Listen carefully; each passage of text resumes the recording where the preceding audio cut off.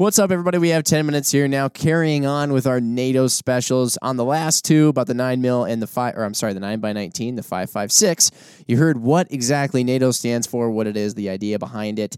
And now we're carrying on, getting a little bit bigger. We're going to the 7.62 by 51. I almost said 54R earlier, but that's Not right, Russian. comrade. Yeah. Not right. My bad. That's because I'm into AKs and stuff. But 7.62 by 51. Yeah. Also, sometimes referred to people. I guess the consumer version or the very close relative of it is the 308. Yes, the doppelganger. I would assume, much like the 5.56, the 9x19, when you look at the commercial loadings, this one's probably just a bit more stout, thicker case walls, all that 100%. thing, carbon copy. You've got the what was the thing on the bottom? Crimping or staking of the primer Crimping or staking in the primer pocket, probably some weather-resistant stuff there put in the primer area.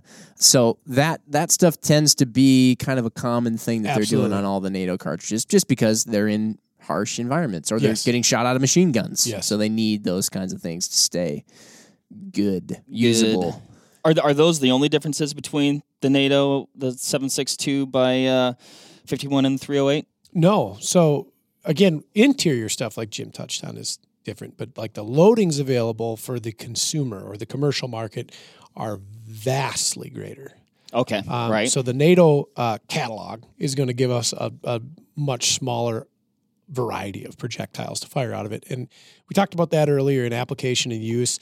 And I think if we're talking about the 7.62 by 5.1 NATO, it's one in the line that's really interesting because during its, I guess we're going to say, prototyping, production, and adoption phase, it was released commercially and at the same time into NATO hands.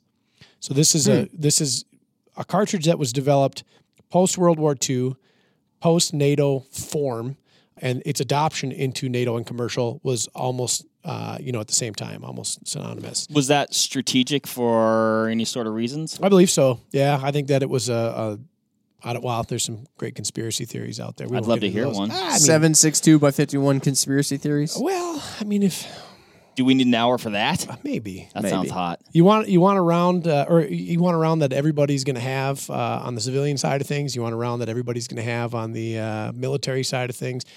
It was right around the Cold War period. Who knows? I don't know. That's all I'm going to say. May have to start arming. We've all seen the movie Red Dawn. Wolverines. Yeah. Anyway. Oh, wait. Is that the same movie? It is. You got it. Good. Yeah. 7.62 by 5.1. I hear so many people say that. 7.62. I've got a 7.62. I've got a 7.62. And there's so many 7.62s. Yeah, it's almost as popular or spoken about as the 5.56 by 45. One of my favorite cartridges of all time, 7.62 by 51 or 308 Winchester, if you want to call it by its commercial name. Great round, loaded in a variety of different weapons platforms, and has stood the test of time since its introduction, in the late 50s and adoption into the 60s, from M14 to SR25, M110, a variety of foreign ally platforms, and then of course on the hunting side of things, in bolt guns and pump guns and semi-auto hunting rifles, the now classic AR-10. That's crazy to say. The now classic AR-10. Yeah, that is amazing. weird. Yeah, it's very strange. Ryan, I've killed one deer with a 308. Yeah. It was your 308. It's a good round. What is this cartridge used for? Because we had the 5.56, which you find in all kinds of things. You have designated marksman rifles in 5.56. Yes. You have close quarters carbines, regular carbines in 5.56. This one's finding its way into, I'd have to imagine, maybe more designated marksman roles and maybe snipers? Yes and no. So it's kind of an interesting cartridge. Like I said, we went from the 30-06, so we'll go from World War II to Korea and then Vietnam. So we went from the 30-06. We look at the rifles that were chambered in it, the M1 Grand. We were just crawling out of the turn bolt phase, getting into this very modern gas-operated semi-automatic. A couple limitations. It was huge. Very heavy gun. It had a very limited magazine capacity. The M1 Grand we're talking about? Correct. Yeah. 8 rounds. And the ammunition was very heavy, very large. Like it took up space in your pack or your bandolier. Oh, yeah. And then it recoiled a lot. It was a difficult round to shoot proficiently. Well, I mean, circling back to when we were talking about 9mm versus 45, carry more ammo. Absolutely. That's easier, a plus. better recoil control. Yep. We're trying to make a military force that is effective and efficient, that requires less food, that requires less, I guess, working out to keep up to snuff with your ammo loadout. So the 308 was formed. So they took a 30-06. They took a lot of its case dimensions and scaled it down. We more or less mimicked its performance with a 150 grain projectile. And technically the loading, like the M80 ball, which is the kind of the first on the NATO standard list, is 147 grain projectile. But they're very close in performance to the 30-06. So we did everything that the Garand was good at in a smaller, lighter, more portable package with less recoil. And did that go to the rifle as well then? Was the rifle, were they able to make that smaller also? Yep. So there was some interesting hybrids in the Garand that may or may not have actually existed or seen any kind of service. And then we went into the M1A or the M14, its military designation, which caught the very, very tail end of the 50s and then into the Vietnam conflict, the M14. An infantry rifle, detachable magazine, a little bit lighter than the Garand, fully auto-capable, which is a huge advantage. And then its adoption into medium machine guns, like the M60 of the time, which was, I mean, if there's an iconic firearm for a conflict, World War II was the M1 Garand in the 1911. Vietnam was the M16 and the M60, which was chambered for 7.62 by 5.1 NATO. And its role in that medium machine gun is probably more notable than its role as an infantry rifle, because the M14 was then shortly after replaced, we'll say that with quotes around it, by the M16, which was chambered in the 5.56. Yeah.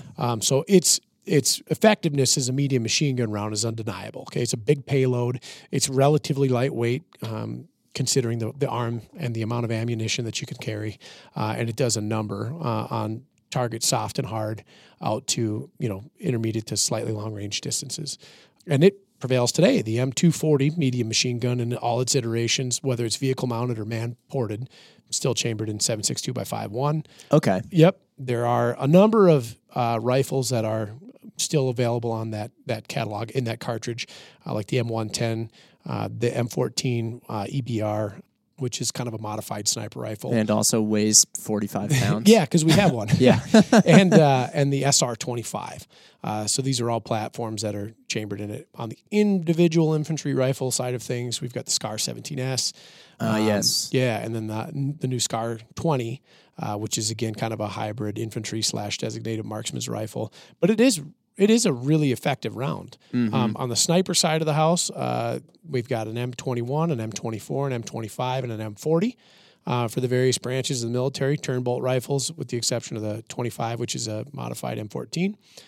Very effective. It's going to be here for a long time. We hear a lot of people talk about, we need more oomph, we need higher BCs, that kind of thing. Well, the 6.5 Creedmoor needs to come in and replace it, which it kind of almost sounds like. It may and will. But I think you'll still see this around for a long time because it does still bring a lot of payload on target, and it's everywhere. Yeah. And that's a big consideration to make. So, are there any things about the physical case design that make it so versatile for feeding or anything like that? Yeah, absolutely. So the projectile shape, the very gradual shoulder, and the limited body taper, it's a great round. I mean, for everything, commercial and military use. And this is why successes as a machine gun cartridge, are apparent too. So if we think about things that need to feed well, it's a machine gun. You link a whole bunch of that up and then put a little dirt on it.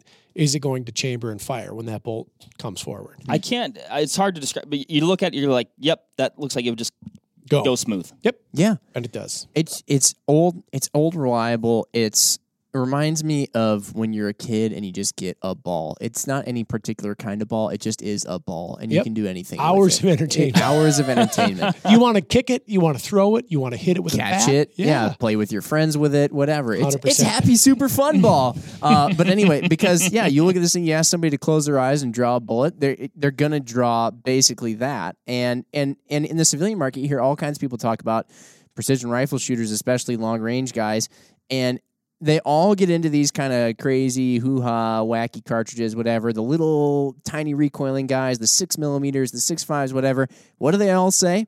They say you want to find out what you're doing wrong. You want to go back to basics. You want to learn the fundamentals. Go back to 308. Yes. Everything starts and ends. It's like it reminds the me core of the earth. It reminds me of my dad. I go out, I go do something weird. My old man sitting there, he's like, "No, you should have probably done this."